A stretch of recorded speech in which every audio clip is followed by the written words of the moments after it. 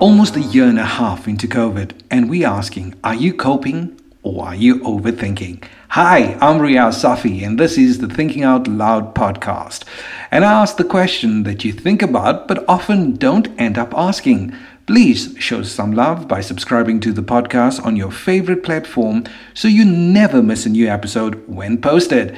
And if you like this episode, please feel free to share as that will help us grow. Jody, and welcome to Thinking Out Loud. Thank you. It's a pleasure to be here. Jody, lockdown fatigue and cabin fever is something that's been going on for a while now. I remember in March 2020, we were told, okay, we're going to have a small lockdown maybe for 3 weeks because we've got some cases of COVID starting in South Africa. And here we are almost a year and a half later. We've been through one wave, the second wave, and now going through the third wave.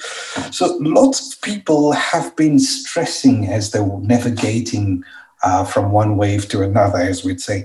How does one handle your mental health during this time? I think it's really important, first off, just to keep as positive a mindset or as hopeful a mindset. You know, some people don't like the word positive, but just to really focus in on your locus of control.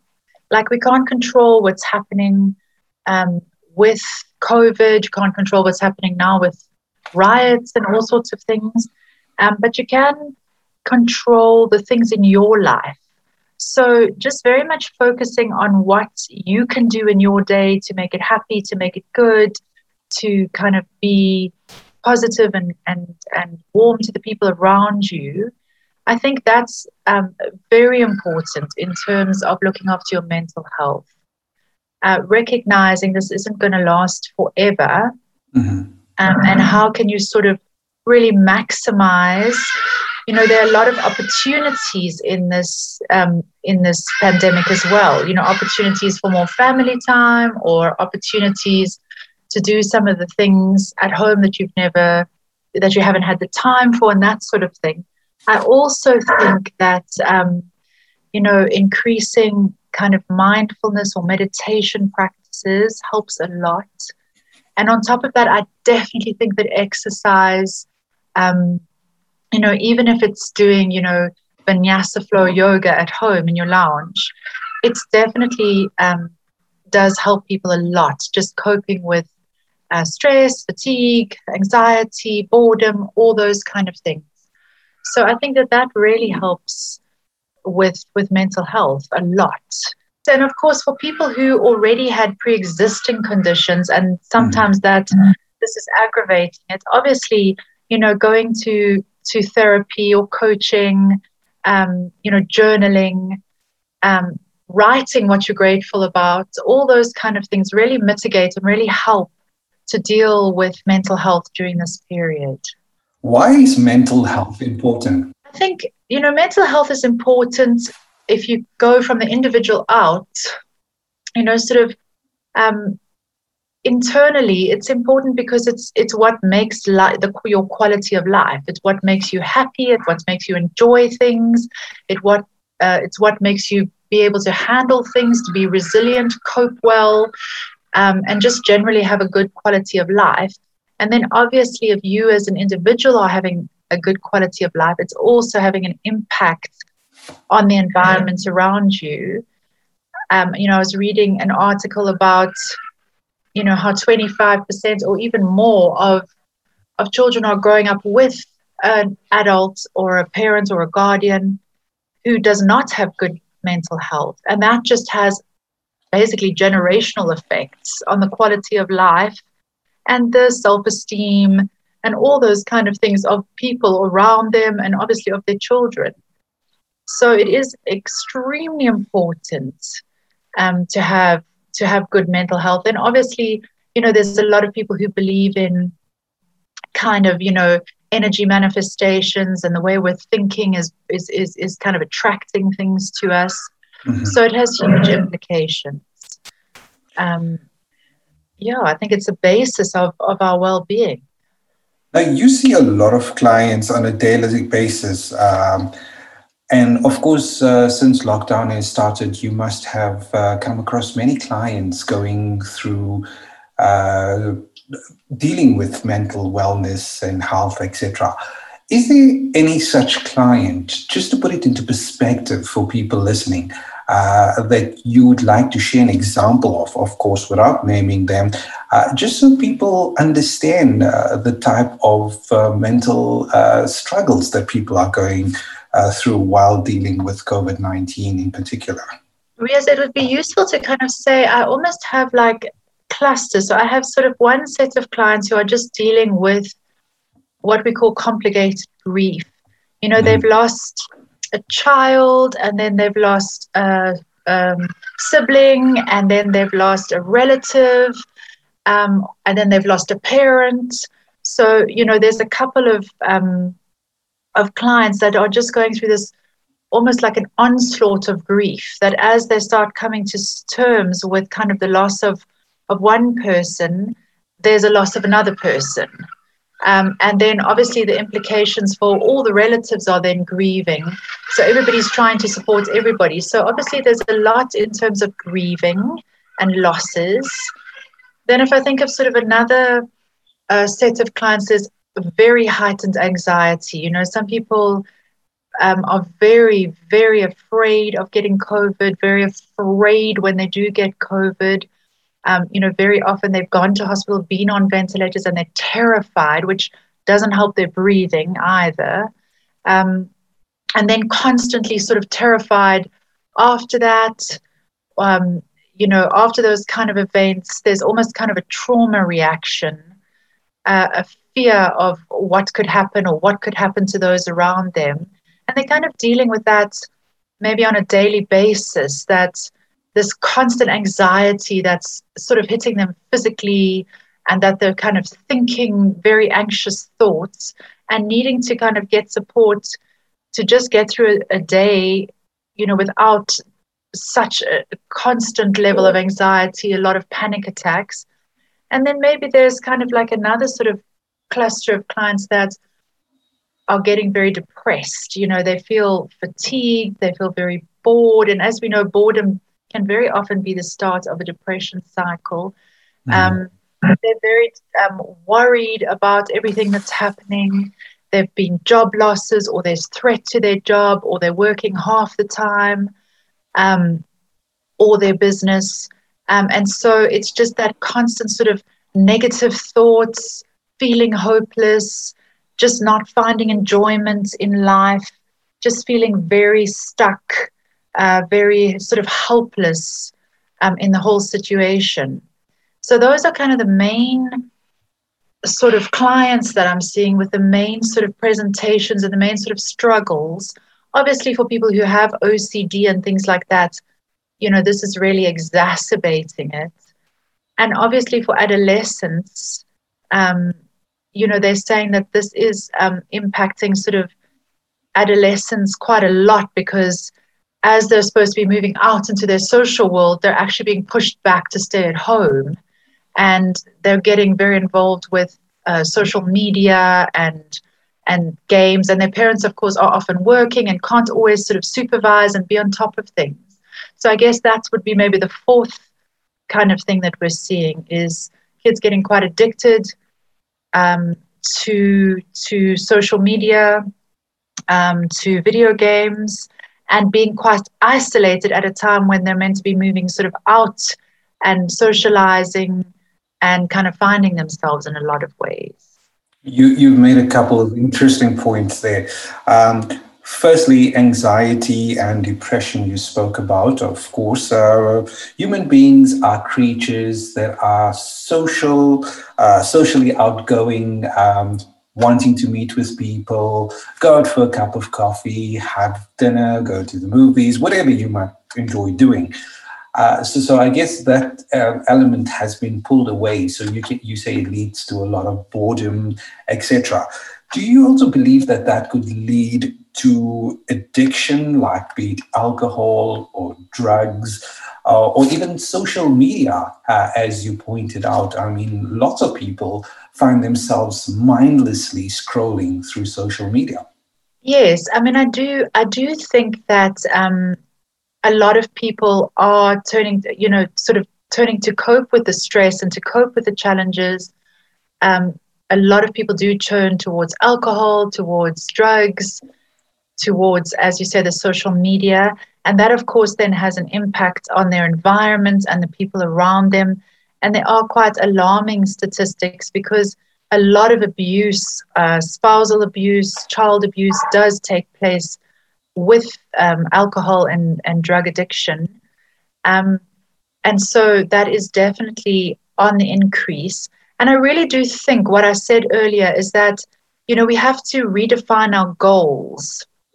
We have to, okay, so I'm staying at home more. So for those living with families, let me really build relationships. Let me really do board games, or, you know, let's talk about some of the philosophy, study the Bible, or, talk about the traditions of our Hinduism, or, whatever your culture or religion is. It really is a time where you can really bond as a family and talk about some of those really significant, important things in your life, your beliefs and your, culture and all sorts of things. And really, people sort of take it. It's really a time to redefine goals from, oh, I want a promotion, or I want to build a new this, or, I want to go cycle the 94.7 to, I'd really like to make my home look beautiful, or I'd really like to develop a meditation practice or a yoga practice, or I'd really like to write down the story of my life and journal it, or I'd really like to learn to cook a different kind of food, Vietnamese or Italian or curries or whatever, so that you're redefining your goals, because people need to have purpose. And that can protect against some of the boredom, against some of the isolation, against some of the some of the things that people that push you towards addiction, and the things that people are going through, maybe too much introspection and too much aloneness. I do think for single people it's important, and and if you're on family, but especially for single people to have a Zoom coffee date, to find ways to be connecting and kind of really plan it, especially for the weekends if you're not working. Really plan some coffee date, lunch dates that you can have on Zoom, have conversations over the phone with your friends, really be in touch, so that there isn't such a huge sense of sort of loneliness or isolation. You've spoken about a couple of things there that makes a lot of sense. And I must be honest with you, I know a couple of people that have come across that have been going through that. And I guess it's very normal at this time as people are navigating through this COVID situation that we're being faced with. Of course, it's the unseen. No one knows when it's going to come to an end as well. I guess that's the biggest worry most people have. When Yes. do you think it's time for someone to seek professional help if you're going through any of what you described: anxiety, worry, depression, boredom, be it, of course, addiction? So we always say that there's several reasons why you would seek help. One, if it's really affecting your functioning. So if you find that you are just really becoming aggressive and irritable, you are really are overusing alcohol, or just watching TV far too much, or whatever it is in terms of social media, or using drugs. If you are if you're finding that it's affecting basically your relationships with people, or the way you're functioning at your job, or the way you're functioning in your life, you definitely should be seeking some professional support. But I very much believe in sort of the self-actualization. If you want to, if you're just not feeling great and you're just feeling like this could potentially become a problem, why not go and get the support and sort of do something preventative? It's a shorter therapy. It's more useful. You haven't yet kind of really had to suffer or really had impacts in your life. And that can also be like a sort of growth cycle, a good time to go and do it, to go and seek therapy or professional support. Obviously, if other people are suggesting it, because sometimes we can't see ourselves and we can't see what's happening. Mm-hmm. What I do find is often there's a kind of a lethargy. There's heightened fear and lethargy that don't always require you going to therapy. You can listen to podcasts, you can be doing workshops, you can, be reading up on various things you can do. And I think that sometimes people hear the words mindfulness or meditation or yoga or exercise, and they sort of think, yeah, I should do that. Much like we should eat our 5 vegetables or, or whatever. But they sort of just dismiss it. And if you really, there's lots of things, on YouTube and all over the place that really give useful advice. If you started, there's a lovely lady from the UK, Charlie Fellows, on the YouTube, who does amazing vinyasa yoga, and she does a 30-day program. There's another person, Adrian, if you're less sort of advanced, she does stunning programs. And you can actually have a goal of like getting really fit and going on a 30-day program. There are lots of meditations that are available that you can slowly train yourself. I was part of a study where they worked with post-traumatic stress in Soweto, and helped people doing transcendental meditation, and they had phenomenal results. It's not just sort of, oh, eat your 5 vegetables and then, none of us do. We have a helping of peas. It genuinely, if you try these things, they really, really, really mitigate against, poor mental health. They're really solid, useful things to do. But obviously, if you're not finding relief, or if you're finding you're just lacking joy in life, everything's getting flat, you're constantly anxious, it's starting to affect things quite a lot. You're putting on weight or losing weight, you're battling with sleep, definitely consult a professional. Now, I ask you to share some more practical tips with us. The one thing that a lot of people are going through, like you say, besides the ones you've spoken about earlier as well, is fear. And that is something which I believe a lot of people, it's making a lot of people anxious as a result of it, because they fear losing a loved one. They fear getting COVID. They fear being in hospital. They fear what's going to happen with their jobs. Everything centers around fear. And if you find yourself in that situation, how would you really get out of it? Or what should you? I know you said earlier that possibly don't think about the things you can't control, but as a human being, you think about these things, don't you? Yes, yeah. Well, I think really in terms of fear, some of the sort of practical things to do is don't watch too much news. Because, news specializes in reporting what's wrong. But there's lots that's right. So I find with myself, I check in. I mean, you don't want to be ignorant, but I check in, every couple of days, just get the highlights. But a lot of people that I've worked with who have a lot of fear, we've just worked on just not watching so much news and so much of the scary stuff, because that definitely helps you. I definitely think with conversations as well, there's lots of positives to focus on. Try to speak about that more. Obviously, it helps to share your fears, to talk about your feelings. But if you find that that's all you're doing, you're probably actually, kind of flaming the fire, fanning the flames. It's better to, talk when you need to somebody close, to just get rid of it. And I think we should be encouraging each other more. There's lots of positive things that we've seen, even in the last couple of days.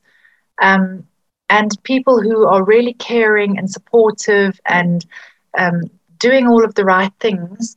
So I think that helps. I think sometimes when you're thinking fear thoughts, it helps to actually, it sounds crazy, but it helps to actually say out loud, stop it, because it automatically interrupts your thought flow.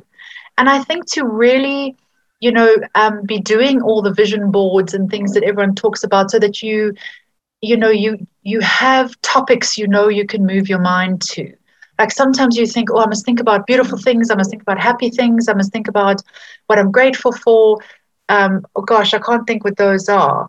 But if you think about, I love babies and I love animals and I love waterfalls and I love nature scenes, and I love, I'm so impressed by this artist and I'm so impressed by that excellent thing. And you actually have like a little bit of a list. And, in the future, I really want to learn how to make the most incredible, curries or meringue or whatever it is. And you've got that to move your mind to sort of deliberately, rather than just sort of fumbling around thinking, oh, what else can I think about? It does help you, because really it's our thoughts that determine our emotions. An idle mind is the devil's mind, as they would say, isn't it? Yes, yeah, absolutely. How do you keep your mental health in check at home? Like now we all find ourselves at home. You said, obviously you suggested earlier doing things like yoga, learning how to cook, but maybe 3 or 4 practical examples that you felt worked with your clients, and to people listening to us right now, they could say, okay, let me try this. This is going to maybe help me divert my mind from all the noise that's going out there, be it the COVID, be it the riots that we've seen. I'll do this just to make sure I have a good, healthy mind. What helps a lot of people is simple things, is just to write down every day 3 things that you're grateful for about the day. It could be the weather, or it could be your lovely hot bath, or that you had a great meal, or something went well with a client, or proposal, or a tender, or a project, or whatever. Gratitude. Yeah, just write down 3 or 4 things you're really grateful for. I think the second thing is to actually write down 2 or 3 things that you feel good about yourself in the day. Whether it was you ate a healthy meal, or you did your exercises, or you felt you had a good hair day. I mean, it doesn't matter, but just to be writing down some of those really positive things, to jot them down so that you can see, look, there's a lot that I'm accomplishing, because the people do want to have a sense of purpose. I think what also helps people mental health is to give to others, to send something encouraging. I know I've had, my mother's actually sent me 2 packages. It's so lovely to go to Postnet and pick up a package and get something lovely, and it really encourages the giver and the receiver. And I think, like I said, to do meditations, there's a lot on YouTube. You can do a workshop, Vision Lakiani and Mind Valley. There's Joe Dispenza. It depends which sort of religion and beliefs you believe in. There's a lot of Christian ones. There's a lot of sort of more esoteric ones. There are a great many that really, if you do a 5 or 10 minute meditation, I mean, there's scientific proof that it's changing your brain and that you're calmer. You're going to be more relaxed. I think those are, and gather all the news snippets. I mean, I've been seeing now with the riots, things that make me want to cry, with just people from all different cultures and races and backgrounds coming together to help each other, and classes and whatever, coming together to support each other and help each other. It's really encouraging, beautiful news, and almost keeping a scrapbook of that. All those kind of things, really help on a sort of a daily basis. Some of the other things like tapping are, I've just actually been to get my nails done, and I helped I did it with the lady there. She'd been through some trauma and been robbed and whatever, and we did sort of some tapping exercises, and she was feeling so much better. That's also kind of available. There's lots of programs of that also on YouTube that you can follow along. Now, if you're someone like me, I'm a person that has a very busy mind. I can think of a million things at once. and I guess the society we live in and the technology that we have, we're very distracted. Let's call a spade a spade. And I'm quite liking the mindfulness stuff that you spoke about. Now, I'm someone that never done meditation, etc. And a lot of people say it is good. It's also, you just have to listen to the sound of the ocean or something that's just pleasing. For someone like me that's never done this, what's the easiest way to start doing that? So I think that when you're trying to empty your mind, if you have a very busy mind and you're trying to empty your mind or just focus on a flower or just focus on the ocean, it's quite challenging. Yes. So I would go, there's free on YouTube, I would go to the 6-phase meditation. It's by Vishen Lakhiani. It's called the 6-phase meditation. And it takes you to it takes you through 6 phases and 2 or 3 minutes of something. So it focuses your mind. So you focus on what you're grateful for. Then you focus on what you want to forgive for the day. Then you focus on what you want to accomplish the next day.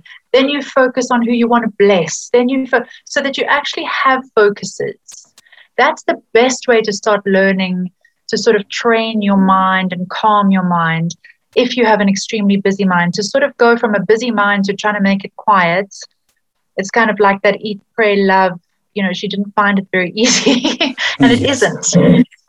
Sometimes it's easier that you're just focusing your mind on something and then focusing it on something and then focusing it on something, but you're slowly training it to do what you want. So I would do something like that. And I've found with my clients who do say they have busy minds and they can't sort of calm and still it, that they have a lot of success and enjoyment from that kind of a meditation. Jody de Reuck, it's been such a great pleasure having you on Thinking Out Loud. And thank you so much for sharing your there's such insightful information that you've given us right here on the Thinking Out Loud podcast. We wish you all the best. Thank you very much. And thanks so much for having me. I've really enjoyed it. I wish you the best too. Stay safe and warm, hey? Certainly will. Thank you. Cheers for now. Thank you so much for listening in to Thinking Out Loud. If you enjoyed this episode, please remember to subscribe, share, and comment. Until the next episode, bye for now.